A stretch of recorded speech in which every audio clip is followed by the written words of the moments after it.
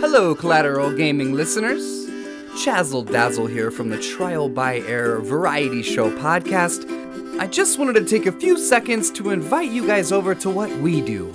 No, it's not video games, but we do invite really awesome and unique bands from all over the world. We dig deep into their souls and find really cool stories to tell you, and there's tons of music every week, so subscribe to us wherever you subscribe to your podcast. We look forward to having you. I'm Ashley Chancellor. And I'm Megan Gomez. This is Collateral Gaming.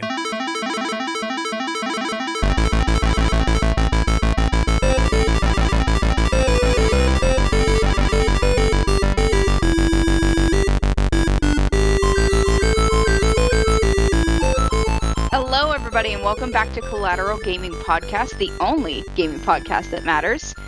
We are streaming from somewhere in South Central Texas, and yes, friends, we are 420 friendly. And apparently, we're not all going to be podcasting from South Texas anymore, and not even the majority of us come. I know. Yeah, so that's a small announcement I have to make, guys. I am leaving Texas. I am moving to the Peach State, and that will be interesting. Also, before we kick off the podcast, this is going to get a little hot and heavy, so I just wanted to warn you guys about that. In this episode, it does talk a lot about mental health. And speaking of mental health, Ash and I, before we got into the podcast, just wanted to say the town of Uvalde is not very far from us, and it is a very deep tragedy. We are so sorry for the families and all of the people involved, and we want to offer our love and support in any way that we can. And it's very close to home. It's right in the state of Texas, and it's not far from where we live. And that's something that's very, very tragic. And we did want to acknowledge the situation, because that's something that can happen to anybody. Ash and I, we both have little ones. I have a stepdaughter and he has a daughter. So that could have been our kids. It very easily could have been our children. And it's a very, very important situation to acknowledge and to give. I don't know what the word I want to say is, but we're very, very heavily affected by it here at home. Yeah, I'm. In a few years, I'm sending my daughter to school. Mm-hmm. And I'm terrified of putting her in the public school system. We might have to talk about that and figure out what the plan is, because it is just unacceptable that, these events are happening. And I'm not saying that I know the answer or I know what the solution is to prevent this from happening, but we have to do something about shootings in this country. We do. My stepdaughter is those kids' age. It's very scary thinking that, she could have been in that school. And, I've got a lot of people who friends of friends were involved in the situation, and it just breaks my heart. It really does. Those poor children and staff and families, right before school gets out, this is supposed to be the most blissful couple weeks and months of their lives, as they go into the summer vacation. And, it's very somber and sad. And I hate that this happened, and I hate that it happened so close to home. Yeah. And so we stand in solidarity with the families of those affected by the Uvalde shooting. And also, fuck your thoughts and prayers. Seriously. Well, you said thoughts and prayer. I said that. But yeah, we definitely, I think about them and I pray for them. Not yours, but I just mean, fuck the mentality of, that's all we have to do. Know what I mean? Absolutely. Something needs to change for sure. I'm a gun owner, and I know that, if I have to jump through more hoops to make sure that this doesn't happen to other people's children, I'll do that. Yeah. For sure.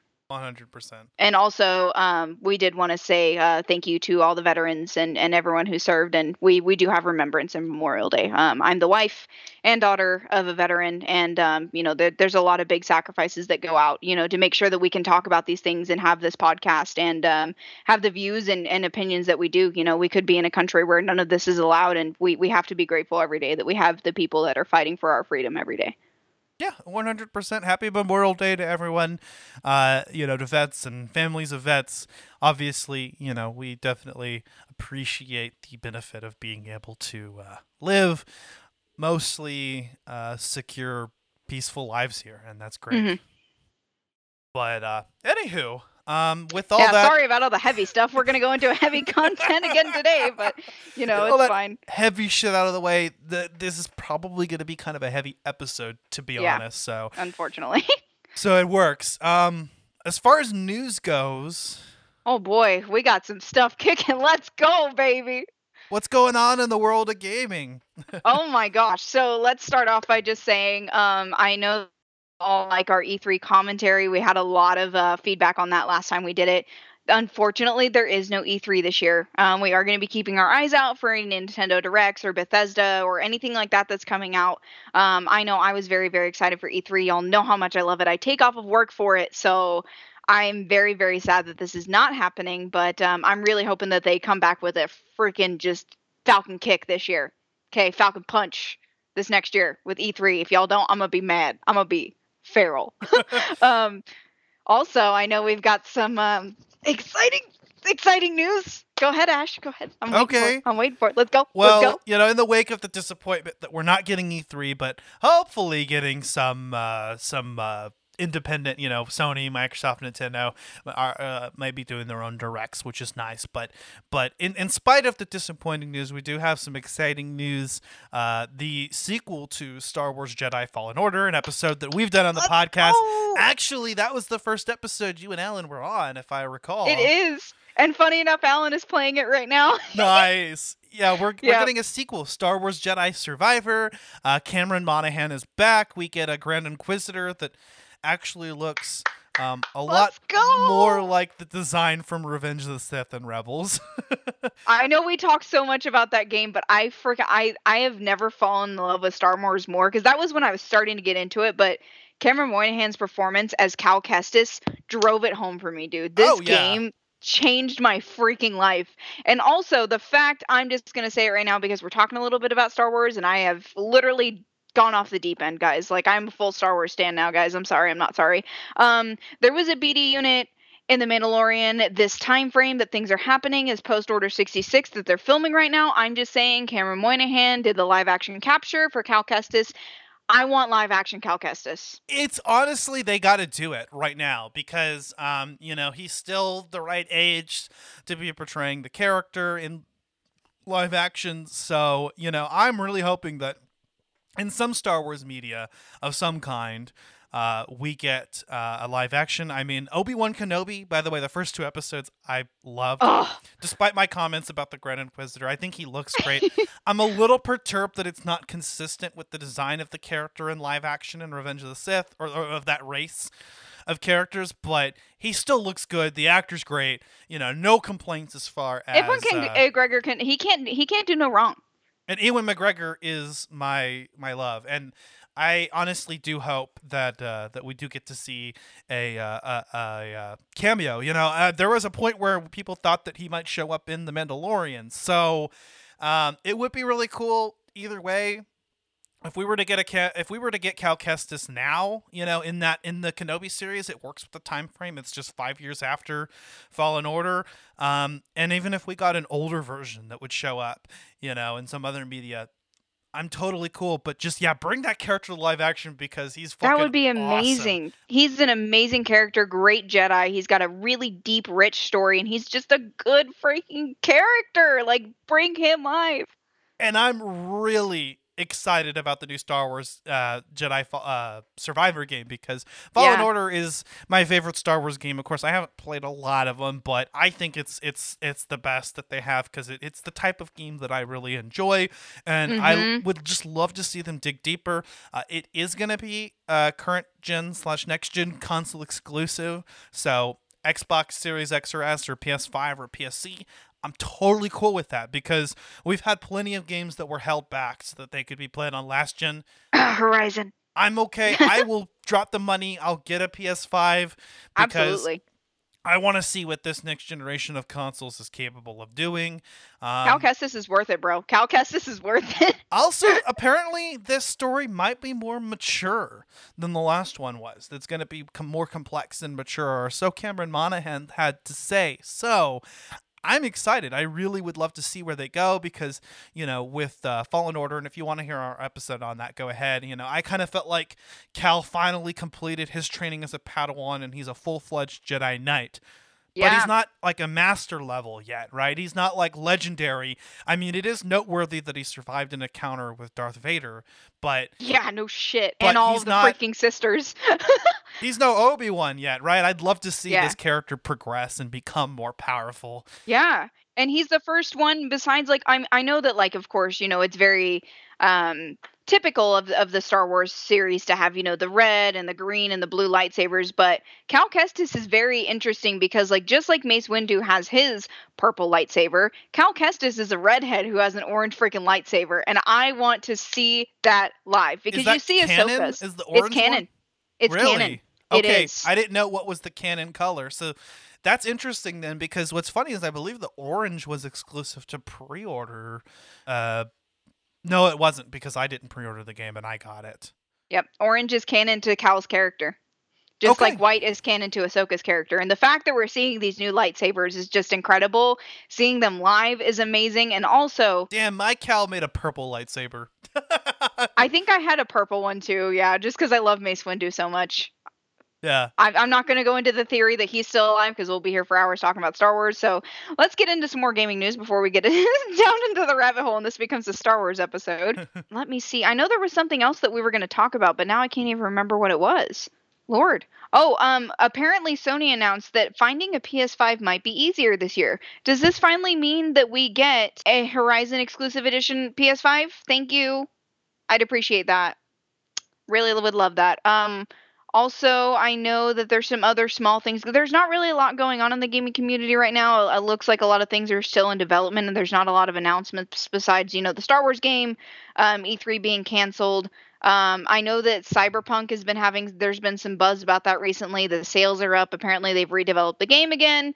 I know we discussed this a little bit with the Anthem episode that we did. But other than that, I haven't really seen much. I think we're kind of waiting for the big punch. It's almost halfway through the year. So as we get closer to Q3 and Q4, holiday time, of course, I'm sure we'll see more news. But yeah. I think I heard Cyberpunk is getting an expansion, which is kind of like, you kind of missed your opportunity. I mean, like with Anthem, they had an opportunity to come back in a very big way, and that just comes down to marketing. If the game is fixed and all the patches are, have been applied and the game is playable, they really could have done a better job of doing that. But I don't know, maybe if they announce a new expansion, that's their big plan. Come play the game and get a whole lot of new shit. Yeah. It might be worth talking about at a later point. But yeah, I think you're right. As far as gaming news goes, we're going to have more to talk about after, some of the presentations that are inevitably going to come up. I mean, I think Nintendo did announce they are doing one, right? Yes, yeah, they should be doing one, I think, in Q3. And then Bethesda just had one in the end of April talking about, the expectations for the new Elder Scrolls and a couple other small things. It doesn't look like they're working on anything other besides those projects.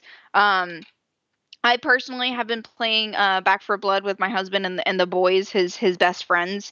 I've been really enjoying it. I know that there's been a lot of gruff from the community, but there is going to be 2 more expansions coming this year. So I don't know if anybody's been playing Tunnels of Terror, but I've really been enjoying it. I've been really just loving the game. So I'm excited to play those 2 expansions.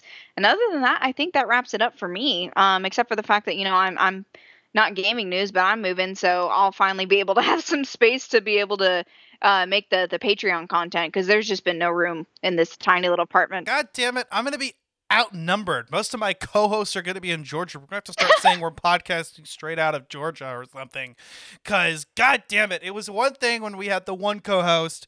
I don't know. We're going to have to change that intro a little bit. we're gonna be the peaches and pecans. We are podcasting from the United States. We're podcasting from peaches and pecan states. It's fine. I'm just going to kidnap you and Hazel and put you in a suitcase. It's fine. I mean, we are definitely... Well, you see, instead of us planning on Zach coming down and coming down to Texas and us all hanging out, it's going to be the opposite now. I'm going to have to come up. It's cool though. I'm totally happy to do it. I'm down to travel. We'll plan something where we all get together and I know. One way or the Y'all other. got to meet each other in person and I didn't get to because I was at like a Christmas party or something. I was like, this is bull. I even told Zach the same thing. I was like, yeah, next time. But enough of that. What are we talking about today, Megan?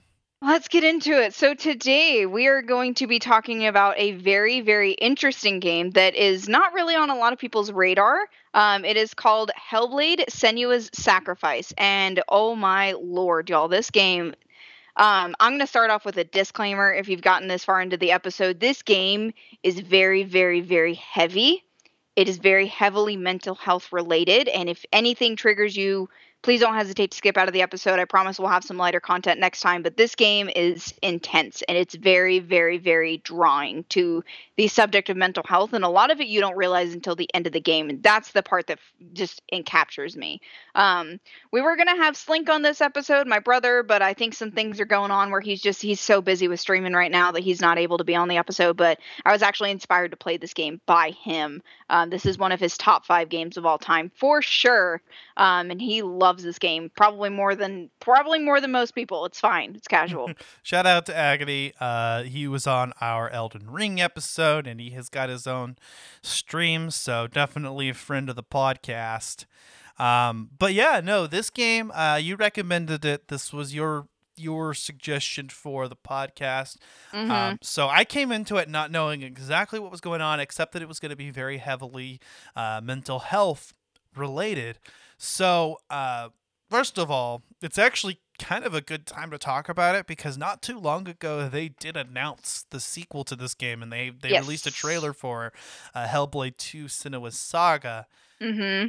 I remember the first time I booted up this game was a few months ago. I was either caught up on whatever game we were doing at the time, or maybe I was a little bored of it, wanted to try something else, or maybe I just really wanted a sneak peek. So I popped this game in a little bit early and started playing it. And I couldn't stop playing. It was actually really fun. I when I picked up this game more recently and finished it in preparation for the episode, I had already beaten Valravn. Oh, worst fight in the whole freaking game.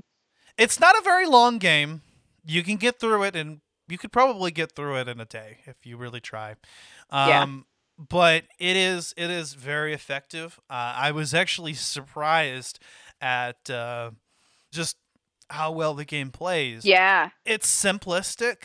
There's not a lot of controls. Most of it is walking around and holding down the right trigger button to focus on stuff. And then when you go into combat, there's a separate set of combat controls. But that happens when enemies show up.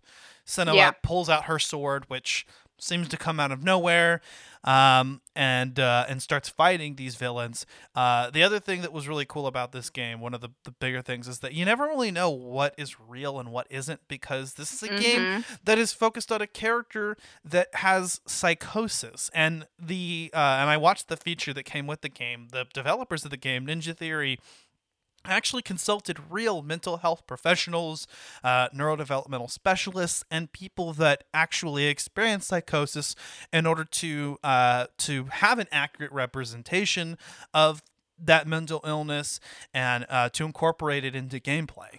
Yeah, I love how beautifully tragic this game is because it really does show the strength of going through the grief process, right? So Senua, she goes into this, she's lost her lover Dillion. And that is, that's a very, very strong point in this game. And it shows, the heartbreak and the loss that someone goes through during grief, and especially losing someone like your partner. Like, I would probably go this feral if something happened to Alan. Like, I already know that for sure. Like, Alan is my soulmate, and I love him more than I've loved anybody else. Like, that's just pure fact. And it's so it does translate through the game. And something that really is intense about this game is there's not a lot to this game, but the audio and the video being combined, this game I do heavily recommend playing with a headset because you get the full feature. The 3D audio is very important. It literally feels like voices are talking in your head. It does. And it just so eloquently not only displays like someone going through grief, but someone with a mental illness going through grief. Because Senua she's not straight in the head. Let's be honest here. She's not straight in the head. She's not normal. She's not any of that. And after losing Dylan, the one thing that was the piece of her sanity, she goes into full psychosis. And this is her fighting with her literal personal demons to get through her grief. And I find this story just so beautifully tragic. And it's something that, I sometimes will pick up the game just as a reminder of the struggles that someone can go through in life and how you deal with grief. Like I lost my aunt last year, and that was something that was really hard on me. And I picked up this game. I won't lie to you. I picked up this game to help me understand the processes of grief in someone else's eyes. And that's something that I do heavily recommend is, watching it through someone else's eyes and watching how they go through it. Sometimes the way that you go through grief, it doesn't feel normal, but it is normal. Yeah. Well, and this game does deal with grief, and I think that is actually the chief plot element that's here. Is Senua dealing with grief. What's interesting is that Senua is a character that already had psychosis prior to the traumatic event that this game focuses on. In fact, they reference the fact that her mother had the same mental illness, so it's probably genetic in this case. Mm-hmm. Either that or cultural. So you have a character who already deals with psychosis. And on top of that, this character has to deal with isolation throughout her childhood. The fact that she lives in this weird, backwards Norse culture. I believe Senua is not actually a Viking. She's a Pict. What the feature had said. But who were invaded by the Northmen. Mm-hmm. Yeah. So this again, this game is it's not normal, and it's based heavily on Norse mythology. Yeah. So you're gonna be at the gates of Helheim. You're gonna experience very Nordic influence in this game. So while you'll see it. Sorry. I was gonna say you're gonna see it in her face, in her war paint, in her dreads, in her dress. It looks like something that a typical Viking woman would wear. Yeah, 100%. I mean, the game, it is a fictional story dealing with fictional characters, but it revolves around a character that is grounded in reality that could, very well have been a real character. And so you take this character who's not only dealing with psychosis, not only dealing with, the isolation from her tribe because of that, and just the weird backwards Norse culture and the fact that we live in a time before doctors and mental health awareness. After that, she deals with trauma. Her loved one, the only light of her life, the only person left after her mother died, that was the shining light in her life, gone, and in the worst way possible. The Blood Eagle. I think we probably talked about it in our Assassin's Creed Valhalla episode. Yes. If you don't know what a Blood Eagle is, trigger warning, it's graphic. It's about to get very graphic. They take a knife or some sort of sharp implement and they slice down the back, and they take the skin and they spread it out like wings. Yep. While the victim is alive, I believe. Yep. And it is very, I don't even know how to describe a Blood Eagle. Let me just. She comes home from exile to see Dillion, her only loved one, in that state. And that's center focus to Senua's journey here.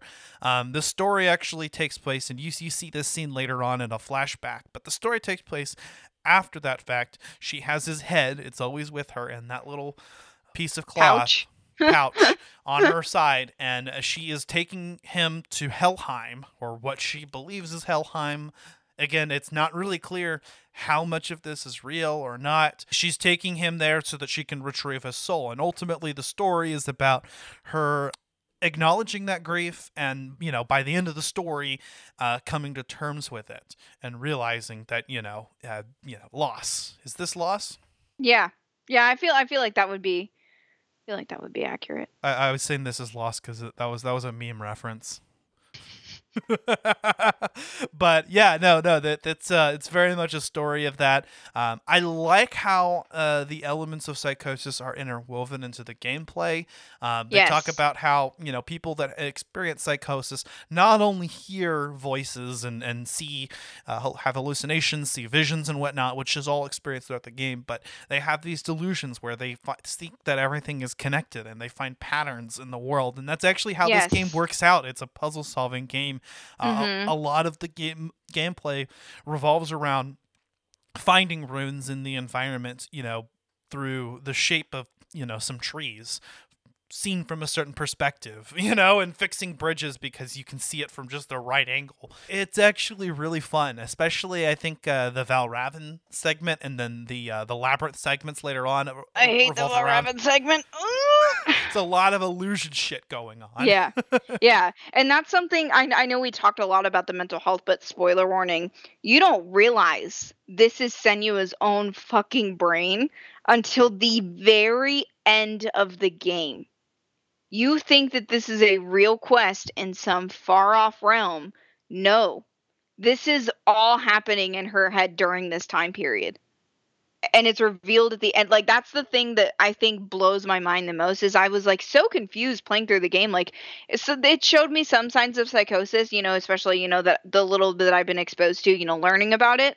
And then it comes full force at the end of the game and like literally collides. And I'm like, what? It's the most mind-blowing reveal at the end of the game I think I've ever seen. Well, and see, I guess I had already known the premise of the game, so I was already aware that most of this was going on in her head. But I still kind of tackled it from that angle of is you never really know. I mean, as far as I know, Senua traveled to some place in the wilds, and I want to say that they said that this probably takes place in Great Britain, like prior to it being Great Britain, but like in the British Isles. Somewhere like that, yeah. It would be like their southern country, because there's lots of, ocean and stuff like that around her.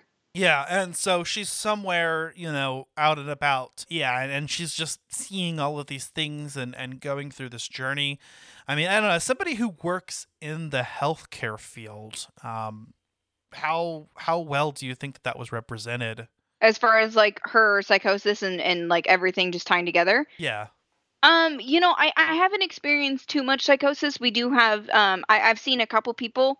I haven't been too well exposed to it working in primary care, but I've heard a lot of stories about it. I've explored a lot of the topic, and me being a crime junkie, I do watch a lot of things involving, serial killers and psychosis and backgrounds and things like that, and things that cause people to become sociopathic or psychopathic, or, just having, mental illnesses in general. And while I'm looking more into it, I'm not too well versed on it yet. But I do think this is a very accurate description of what someone goes through in their head. Yeah. Like, literally, they think this is true. Like, people saying, like with schizophrenia, for example, we can't hear it, but people have voices in their head. They have people talking, like, we can't experience it, but it happens. You'd be surprised, I just learned this a couple months ago. I personally have an internal monologue. There are people out there who don't have an internal monologue. So think of schizophrenia like the internal monologue, but more sadistic and the level turned up to 10. Yeah. So, it's a pretty accurate description of somebody who's got a serious mental illness like this, bipolar schizophrenia, something like that, on a very, this isn't treated, of course, so this is not saying that everybody is like this, but in this time period with her levels of psychosis, with it being genetic, it's very accurate to what somebody could be experiencing. Absolutely. And, people, like people with dementia, for example, they go wandering off into the street because they think they're going, they're not home. It happens. And it's very accurate to what I think that's something that me working in healthcare, I can appreciate, that they took the time to properly watch and discuss and give somebody, I'm not, I have this disorder, but it doesn't make me crazy. It's normal. Things like this happen. I know we talked about this before the podcast, sociopaths and psychopaths are always going to happen, and mental illnesses are always going to happen. And it's okay to embrace that and talk about it. And I feel like they've done that so eloquently in this game. This game is incredible about grabbing the phobia of mental health by the balls and just literally holding on to them bitches and being like, don't you even fucking think about it. Like, literally does it so eloquently, because it's a very accurate description of what somebody could be experiencing, and we don't even know about it. It happens in their head. 100%.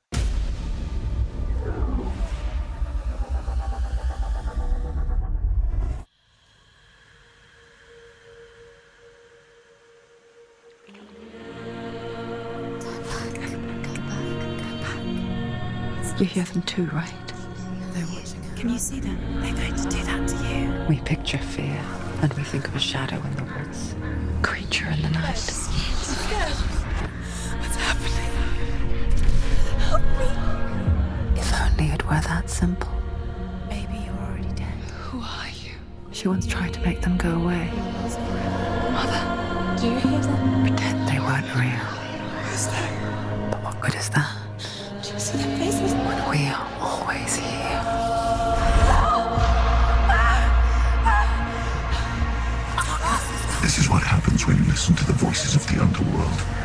crawl into your soul and rot you from the inside. With every defeat, the dark rot will grow and soon it will take her soul. We're in the darkness. But for now, at least, she still has control of her mind. And she will fulfill her vow. Don't let this darkness come between us. Whatever the cost. The darkness touched you. Everyone could see it in the hollows of your eyes. What's your name? A gaze averted from life. Senua. You should become a warrior, you know.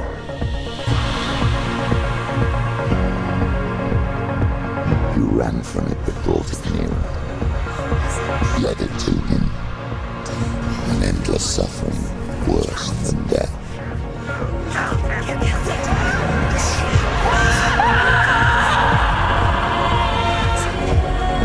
And you wanted to surrender. Abandon to find peace with the gods. So you will walk into the lair of the beast, look it in the eye, and you will go to war.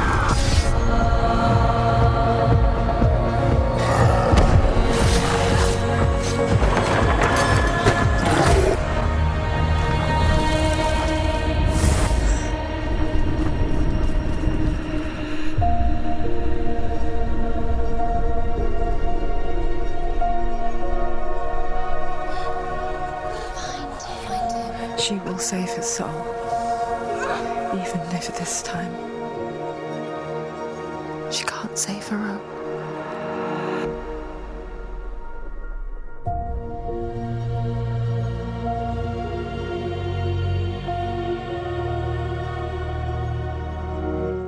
And, you know, I like how you have the voices in Senua's head, which I think she refers to as Furies. And Furies. As well as the Darkness, which is a different, more prominent voice, but they're not even ever necessarily reliable all the time, but they are all that you have. So the game actually makes a use of a very minimalist UI. There's very little in the terms of UI in the world. It kind of just throws you in. And so you really have not much to go on except what these voices will say. And sometimes they're lying. Sometimes they're not telling you the truth. Sometimes, you know, they'll tell you you're not going in the right direction when you are. As far as enemies go, you know that an enemy is about to attack you because they'll say suddenly behind you, or they'll let you know that your focus charge is up and that you can use focus again, which is a gameplay mechanic we'll talk about here in a bit. Yeah, I like that that you have that element in the game, and that, you know, that's what you have to listen out for, and that's why the headphone experience makes it even better. Is that, you know, you hear these voices constantly. I think they even recorded it by having people, you know, walking around a microphone so that they could achieve, you know, the 3D, and so it feels like there's somebody right there beside you whispering in your ear, and it's a little unsettling. I do not recommend playing this game knowing that your spouse is coming home. Scared the shit out of me. Also, something about the voices that I did read a couple reviews on this just to kind of see what other people's perspectives are. Because, like, my brother, for example, has his own perspective on it. And, you know, everybody deals with mental health differently, especially mental health games or mental health topics. And I had somebody that I read the IGN review, and I don't remember the name of the publisher, but it was very eloquently said. It was, in Hellblade, you are never truly alone, be it better or for worse. And there is something that does not get talked about a lot, is people with these types of mental disorders, they find comfort sometimes in the voices in their head. And sometimes that's all that they have because they isolate themselves or they are isolated. So it's kind of interesting to see that she's truly alone. She has no one because Dillion and her mother are gone, but at the same time, she has the voices in her head. And that can be comforting for her own self and her own loss and her own grief. Right, exactly. Be it that sometimes they're assholes that make you go the wrong way for 20 minutes. Another voice that's prominent within the game is the voice of Druth, this mentor figure that she had. who occasionally throughout the game, whenever you find the lore stones, and these are optional, he'll go and he'll talk about, some story from Norse mythology. And some of these I've heard before. They talk about Fafnir, and we saw that in God of War. They talk about Baldur and Ragnarok and stuff, and so there's a lot of these different little stories. And what's nice is that you'll sit and you'll focus on one of those lore stones, and then you can hear those stories in the background while you're walking around, and it sort of explains what's going on or just provides some additional context. So Druth is one of the only characters whose voices that's like, that's somebody that has your best interests at heart. Anything that comes from him is something that's good, although mostly he just kind of tells this lore. And then you have her mother as well, who you'll occasionally encounter throughout the story. Her mother, who died at an early age, and so she was left with her apparently abusive father, who was a druid, I believe. Yep, I think so. Yeah. Trying to remember now. I'm like, huh? Yeah. But the character of Druth was somebody that she kind of latched on to. Yeah, found some comfort in, because he was also an outcast and somebody who didn't judge her. And then of course Dillion. And Dillion is, kind of the chief focus. His voice comes in at a certain point during the game towards the end, and even, representations of him and chasing him, that's her overall motivation here. Oh, that part made me cry my freaking eyes out. I bawled. And also, I don't know if you've seen it. I don't know. Have you seen Moon Knight? Of course. Okay, perfect.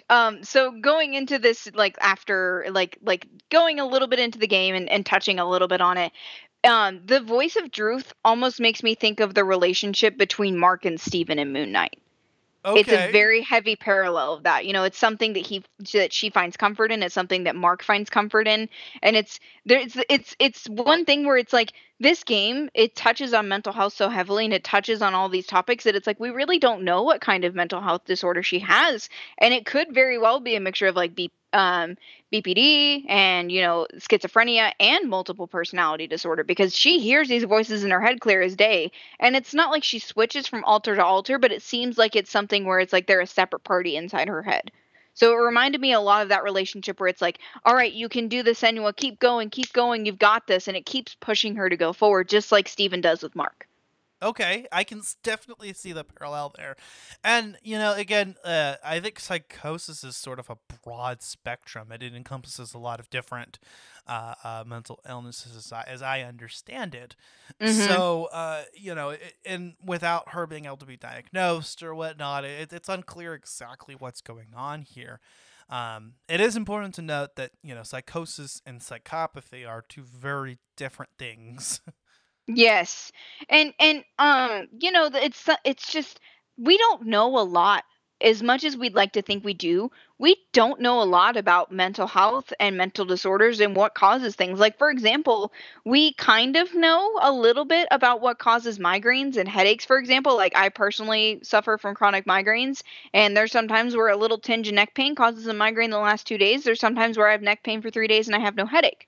And the very, very similar aspect is the same, in the same line is mental disorders. Like, we don't know why people have anxiety, but we know how to help to stop it, but we don't know the full consensus of what's going on in someone's brain. Like, everybody's neurons fire so differently, but they fire the same at the same time. We all have the same basic functions to be able to live, but all of our brains work so differently.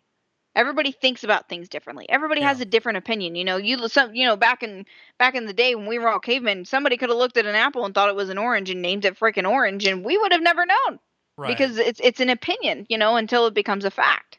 And everybody's experience is different. And that's why I'm glad that the developers, the folks at Ninja Theory, who are behind what I think the Devil May Cry reboot is something that they've done, if I'm not mistaken. Yeah, Disney Infinity they've worked a little bit with. Heavenly Sword, okay, that's something that kind of seems... There's some parallels there. But the folks at Ninja Theory had actually consulted with actual victims of psychosis, people that experience this, and so I'm glad that they were able to incorporate the different perspectives that people like that have into their game, and that it was well received by those people. Yeah, exactly. So I've been just like while we're talking looking it up, and it literally just it describes it as psychosis. Is what Senua has. And psychosis is, it can be a mixture of things such as bipolar schizophrenia. So I was kind of in that same aspect. But it's a loss of reality as well, which is, what we're experiencing in this game. But there's just so many things about this game that are so incredibly important. And something that I just love. I love the simplicity of this game. Mm-hmm. I love how simple it is. There's no grandeur, it's not like Horizon where you're going to go off and jump off and glide on something. It's not like Uncharted where you're going to go flying out of a freaking airplane and try and clamber back up it. It's not like Skyrim where suddenly a new hand has chosen the fucking beacon, It's simple, but it has a strong message. And that's something that Ninja Theory has fucking nailed, literally to a T. And I know that a lot of people aren't, able to do games like this just because of their own, experience with their mental health journey. And, this game may not be for everybody. There are people that, there are things that trigger them, including loss and psychosis and things like that, or even, experiencing others with BPD, things like that. But I do think this is a game that if you think you can handle it, you should pick it up, because this game is fucking incredible.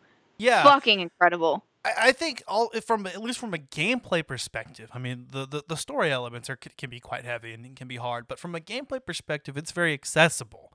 Mm-hmm. I think almost anybody can pick it up and enjoy it, and I think that it succeeds where other media have failed at portraying psychosis. It does things that only a game can do, and I think that that's important, and the fact that the gameplay is so simple and that almost anybody can pick it up and figure out what to do or where to go, and they don't have to worry about an excessive controls or whatnot. It does make it very easy. Like I said, the primary gameplay consists of walking around and holding down a trigger button to focus on stuff. When you enter combat, Senua automatically pulls out her sword. You can only do combat whenever enemies are around. Combat can be difficult, but it has this interesting progressive combat difficulty, which it can be configured, but the default experience is actually having the combat become easier or more difficult, that the difficulty scales based on how you're doing in the fight. Yeah, it's not like Elden Ring. It's not going to punish you for fucking dying, but it can get intense.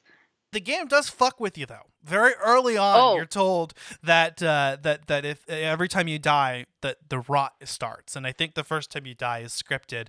But yeah, there's this rot that comes up, and it does seem to extend and move up Senua's arm the more that you die, and you're told that if it reaches her head, the game will end. It's a fake out. That doesn't happen. It acts like, but it's effective because it presents this permadeath as something that can happen if you die too often. Your entire, what does it say? Senua's journey will end. It'll start over. Yeah. So it sounds like your save file is going to be deleted.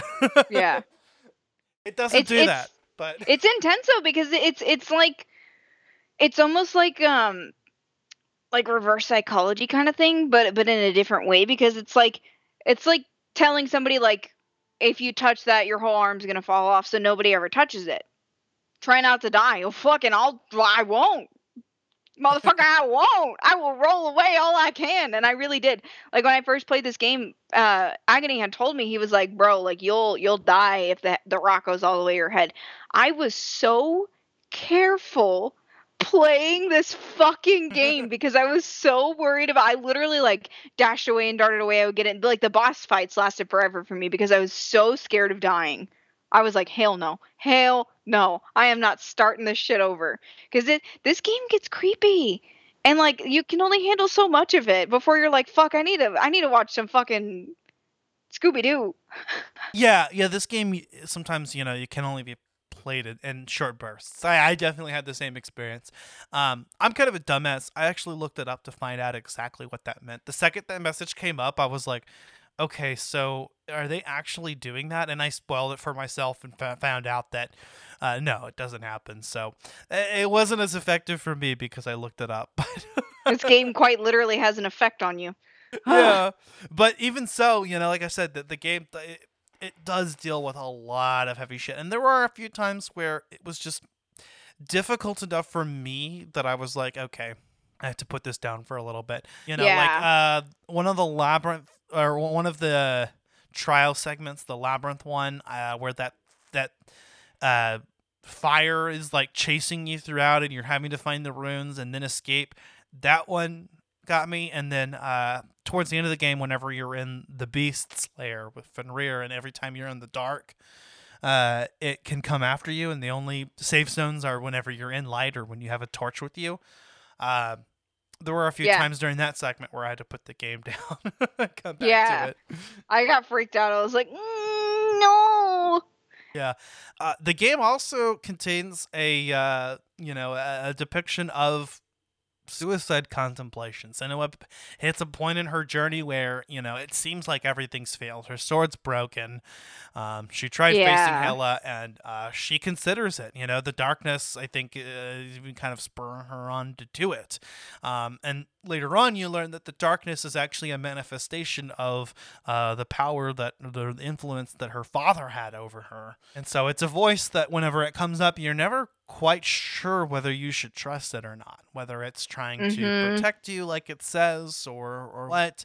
And then, like I said, even the other voices are not quite reliable. I still think at the end of the day, they have Senua's best interests at heart. It's just kind of that inner conflict. That's like her inner own monologue. mind. Yeah. It's like intrusive thoughts. Sometimes they come out of nowhere. Like things can be going good, and then it's like, seems like the perfect fucking day for a panic attack.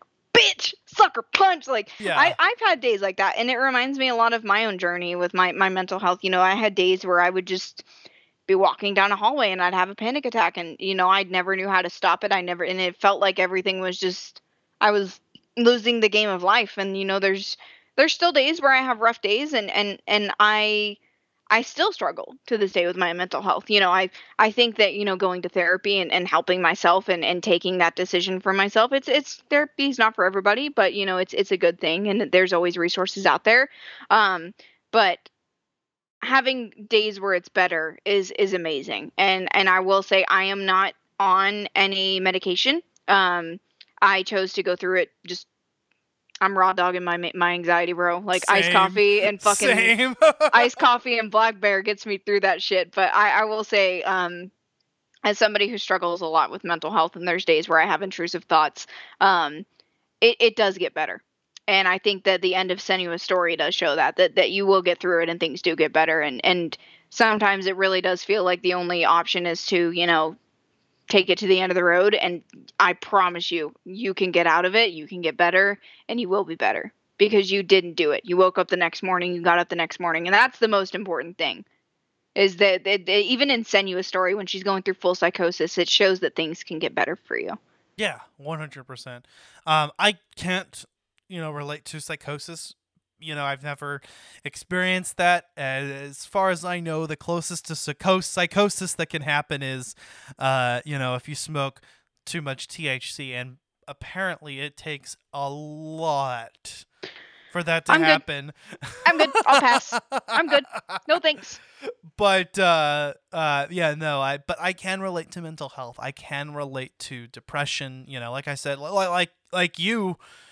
I'm not doing anything right now. I actually haven't been doing therapy. I'm not on any medications. I'm not currently insured. So, I'm raw dogging it too. Every day is a different experience. Is this going to be a good day? Is it going to be a bad day? I don't know. And Senua seems to have a lot of bad days. And, it is actually really interesting to see how much hardship this character endures. And, I think it doesn't matter what's real and what's not, because it's Senua's reality. It is. She makes it real. She's like the Scarlet Witch, right? Reality is, or Thanos, reality is whatever I want. Oh God, yeah. No kidding. Yeah, but I mean, I love that, it shows, and while it's sad and Senua's story is sad, it shows a season. And right, we all go through seasons, right? Like I had a season where I was super depressed, super anxious. I was waking up gasping in the middle of the night. And, right now I'm not going through any therapy or treatment, but I feel really good. I feel like things are going really good, and I make sure to take time for myself. Like, one of my biggest things this year was getting back into gaming, getting really, really far into this podcast and devoting myself more to it, and giving myself more purpose than just, being me and, hiding behind my screen. And what I mean by that is not just like a lot of the time I feel like my opinion doesn't matter. My thoughts and actions don't matter. And I really have tried to take this year to take time for myself and really just find the things that make me truly happy, because there's a lot of things, especially, as you work in a smaller part of healthcare now, and so does Zach, it's not direct patient contact as much. But there's some days where healthcare really gets to you. And people are terrible. I had somebody, because I told them, that I wasn't able to do something because they had called 4:30 the day before, and we had closed at 5, and he called the next morning and I wasn't able to do it yet. He told my boss that I should be fired and that I was disrespectful and I didn't give a fuck about a single one of our patients. Fuck that guy. I walked out of the room crying because I had never had somebody speak to me like that before, and it takes a toll. And making sure that I take time for myself and take care of myself is so important to me nowadays. And I think that, this story kind of reminds me that there can be days that are worse, but I have to do my best to make sure that I have better days, Yeah, 100%. I agree with that. I think that, as a whole, the game tells a journey of Senua realizing what specifically she has control over. It's not her fault that Dilliant died or that anyone else dies. And all those voices that are telling her otherwise is a manifestation of her own guilt. And, that's all self-imposed. There are some things that you can't control. No, you can't bring your dead lover back. But what you can do is live a life that he wanted you to live. And exactly. I think that's very important. The struggles and the hardships, the adversities that Senua has to overcome, even if it's not specifically relatable to all of us, if we haven't had a loved one die or we don't experience psychosis, I think we can all relate to in some aspect. Exactly. The Senua acts as a link to the player to, these kinds of situations. And I am glad that we have a medium through which we can explore. I'm really excited to see what they do with the sequel and where they go with that. Oh my gosh, yes, yeah. And even, that's just something I thought about too, because for example, Alan doesn't have anxiety. So he doesn't, he does his best to understand, but there's some things where it's I can't describe it and he doesn't understand. And I feel like this game is a really good game for people who maybe have somebody in their life that is experiencing mental health issues, and it helps them understand that there's some days where you just feel like you can't get yourself up off the floor. And it shows. It's literally a visual and audio representation of what somebody can be feeling in their head. And I think that's so important, especially in the gaming community itself, because a lot of us aren't honest with ourselves and we dive deep into games to get away from our reality, Yeah. And for Ninja Theory to be able to craft an experience like this on what was apparently a small budget. Yeah, there was only 20 devs on this team. Yeah. That's less than the freaking revival attempt for Anthem. And I think next part we'll kind of get into more of the specifics of the detail of the development history, as well as certain gameplay aspects that we haven't explored quite yet. We'll talk about that in the next part. I think that this game is definitely I think it's a worthwhile experience if considering what you've heard so far. If you haven't played this game, if it sounds like something that you can endure, and it sounds like something that is within your capacity to deal with, I think you should, because it's definitely a lot of fun. It's definitely more so than fun. It's just a deep immersive experience. I think immersive is really the best word to use here, and it's not very long either. No, but it's not. I think the whole game is 10, 12 hours? Yeah. You'll get through it very quickly. I did. But considering that sometimes, I couldn't play this game for very long, I think that that's perfect. Yeah. You don't need a lot. You don't need a lot. You can pack a lot of stuff into 10 to 12 hours, that's for sure. We learned that with Senua. For sure. But yeah, I guess next time, like I said, we'll kind of focus on a little bit more, go into detail about, the combat system and then the puzzle solving and some more talk about the development and maybe even talk about what we might like to see in the sequel. Is there anything else you wanted to add? Just, if you guys, I know this was a very heavy, very, very heavy topic to talk about, and I know that there's a lot of people out there struggling with mental health. If you or anyone you know is ever having any problems with mental health and just feel like there's no one out there that understands, everybody here at Collateral Media in total is here for you. We will always be here for you. Please don't ever hesitate to reach out. We will more than happy to talk to you, talk you through things if you ever need any help. And of course, if you're not necessarily okay with talking on the phone, the National Suicide Prevention Lifeline does have a chat feature. And the National Suicide Prevention number is 1-800-273-8255 if you feel like we are not able to help. But please, if you're struggling in your mental journey and feel like it's everything is just overwhelming you, please don't hesitate to reach out for help. We're here with open arms for you. Hell yeah. There's another podcast that we work with, Victims and Villains. Actually, when this was originally conceived, we wanted to feature them on this episode, but I don't know. I just never really got around to to communicating that. But yeah, that's another great podcast. Some friends that we work with that have some excellent mental health resources. Definitely recommend their show and the mental health resources that they have at their disposal. Victims and Villains. Oh, they're amazing guys. You'll love them to death, we promise. 100%. But yeah, no, this game is, I think there's still a lot more to talk about in part 2, and I am excited to get into it. But guys, if you enjoyed this episode, leave us a 5-star review on Apple Podcasts or feedback on your platform of choice. You can find Collateral Gaming wherever you get your podcasts. We are on Apple, Spotify, YouTube, you name it. We have a sister podcast, Collateral Cinema, just finished our season finale on Sidekicks, featuring Chuck motherfucking Norris, and that was a lot of fun. That was one of Robert's episodes, so check that out. Like I said, in part 2 we will be talking more about Hellblade: Senua's Sacrifice, and then we'll be finishing off the season with Fire Emblem: The Blazing Blade. Check out our Patreon during the interim when we start back our season. Between now and when we start the season up in September, I want to release a lot more of our Patreon commentaries, so those are exclusive. Maybe we'll additionally try to release some bonus round episodes out and game launch episodes. I really wanted to talk about Evil Dead actually this month. Yeah. I did. The Evil Dead game looks dope. I really wanted to talk about it, but I don't have any money, guys. Your boy broke. It's okay. Me too. But if you want to donate to our Patreon, yeah. I mean, we'd love that.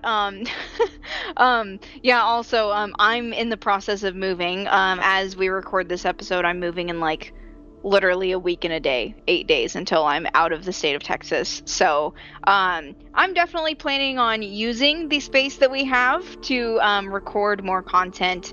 I did record a little bit of one episode and it was trash. So I'm going to set myself up for success. Yeah, I'm going to set myself up for success before I go and do all that. But be expecting something once I get to where we land and we get all settled in and all that stuff. Nice. Well, anywho, guys, we'll see you in part 2. Laters. Peace out.